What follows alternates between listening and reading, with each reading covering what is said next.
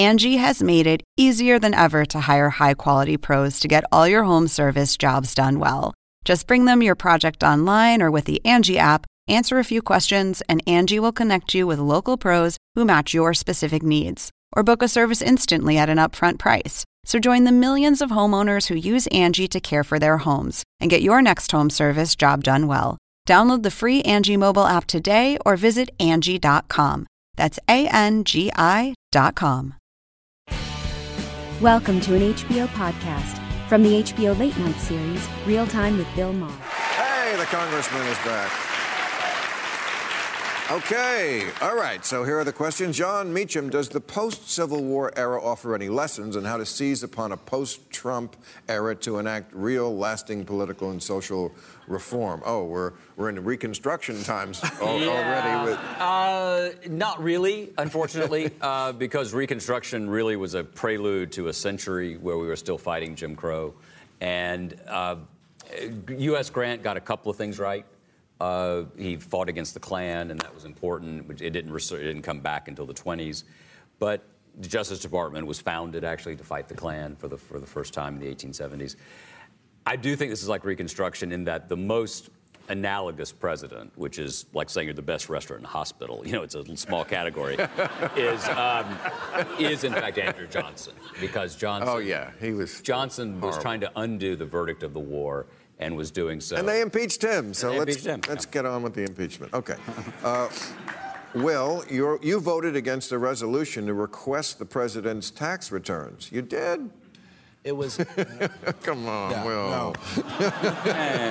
Do you believe that... There wasn't an actual resolution on the floor, but it was probably a motion to table. But if it comes back on, I'm sure I know where the question's going. I think we should see the president's... Oh, good. That's why it's... That's why we bring Republicans here. We can bring them to the, we bring them to like the gay therapy. We run... That's right, exactly. But this one works. Right, okay. Jennifer, what do you make of the Senate's latest warning against precipitous withdrawal from Syria? Does this signal a shift in Republican pushback against Trump's foreign policies? Listen, whatever they can do is more than they have been doing, which is exactly nothing. So every little bit should be encouraged. Now, perhaps they can start pushing back on things like the wall, on things like his non-existent victory over ISIS. So if they can start in small ways, hopefully this will become a pattern and a trend. I think what is interesting is that they're no longer completely cowed by the sky, that they have some inkling of independence, some sense of survival, maybe. So this is a good thing. I don't think it's going to be enough, frankly, to save a bunch of them in 2020. Someone like Cory Gardner, kaput. But, hey, if they want to start and they want to start actually taking the job seriously, that would be great. Jennifer, don't you think they should go the next step and actually decide and vote to authorize our military actions rather than just letting them happen? Oh, well, you're going to go back to the Constitution. Right. I mean, this is I hope this leads to a bigger discussion with all due respect to the congressman. Where's the War Powers Act when you need it? All these wars have happened without congressional authorization, and somehow the Congress is not clamoring to make that decision. That was a bipartisan effort. When was the... Here you go. To give up that. They when don't was want... the last time we declared war was? Right. 2001. It was not even Vietnam, right? Authorized, World War II. Right. Because you actually don't want to declare war, right? Because when you declare war, that means the president gets all these powers here in the United States. That's why it's the authorized use of military force. Right. That's the. But we it's should so clean up open-ended those right rules now. too, since we've discovered now a whole bunch of these emergency powers, which sounds like these things are still on the books. Some of them have been on the books for 60 years. We don't even know what they are. So to the mayor's point, it used to be, like back when I was a member of the Republican Party in the deep, dark ages, that the Republican Party was against executive With all respect, power. wasn't that like 2 years ago? It was like 2012. It's in dog I mean, let's years. not, So that's like, in dog years, it's a lifetime.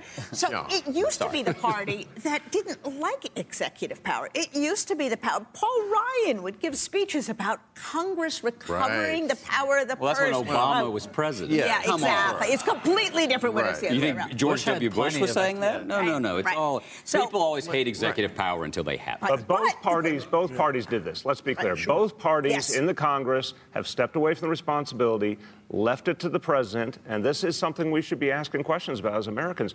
Why were we in Saudi Arabia? And why, excuse me, in Yemen? Why was we already backing Saudi Arabia in Yemen? Why were we part of a humanitarian crisis? Why were our tax dollars killing families and children? And the Congress said nothing until very recently. Something's wrong with that equation. 2 points here. I think Jennifer is absolutely right that Congress in the past, and again, I've only been in Congress for 4 years, so I use that past tense, has given power to the executive branch. The Congress is supposed to be a co-equal branch of government, and that's where they've given too much up, and we're trying to claw some of that back. There was a vote earlier this week about saying our support for NATO, because NATO has, been responsible for 70 years of peace and prosperity. We're in Yemen because the Iranians were creating a humanitarian crisis in Yemen, right? And so there was no vote by the Congress to authorize military support for Saudi Arabia, and we know that Saudi Arabia exacerbated a humanitarian crisis. There was no actual debate and vote, and that's dangerous. What did you think about Trump getting a guy to pass over 30 people to get security clearance who the experts said shouldn't have security clearance? Kushner? Someone who has... Well, Kushner and 30, they said 30 people who went through the normal channels, which at the top levels is the CIA.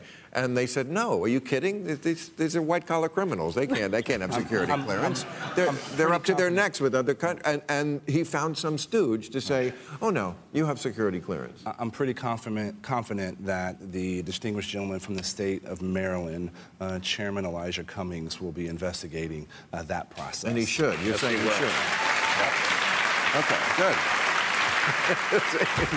He's sounding more like a Democrat every day.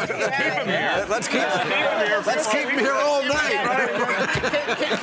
Can we add another new rule, Bill? Yes, yes. Look, here's what's always funny is when we actually agree, when one person of one party agrees with some of the other party, we always say, be more like me. Right? But can't we just say for once, hey, we're actually in agreement? Because making sure we have two strong parties is important to this country. The competition of ideas is what has made this country great. But one party is enabling Donald Trump, and one party is enabling all these things that we're talking about. The fact that he's able to get away with giving security clearances to people who don't deserve them is because the Republican Party as a whole is not standing up to him and is allowing. The reason why he gets away with having meetings with Putin and nobody gets to take notes. I mean, what goes on in these meetings with Putin?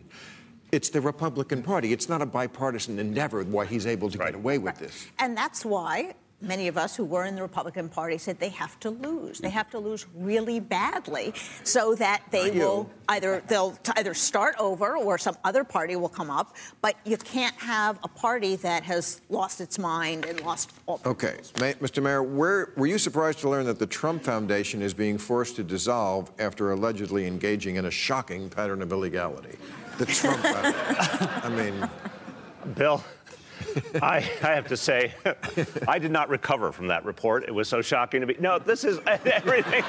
The guy has been a con man. What's amazing is back in the 1980s, when, and he's done disgusting, obvious, he called for the execution of 5 young men in the Central Park 5 case who were proven innocent. Right. He took out full-page ads to call for their execution. This guy, he has stiffed his workers every step along the way in the hotel industry. He's a con man who got away with it for decades. And he's not going to get away with it this time. I hope not. Okay. We'll leave it on that. Thank you very much. Thank you, audience. Catch all new episodes of Real Time with Bill Maher every Friday night at 10, or watch him anytime on HBO On Demand. For more information, log on to HBO.com.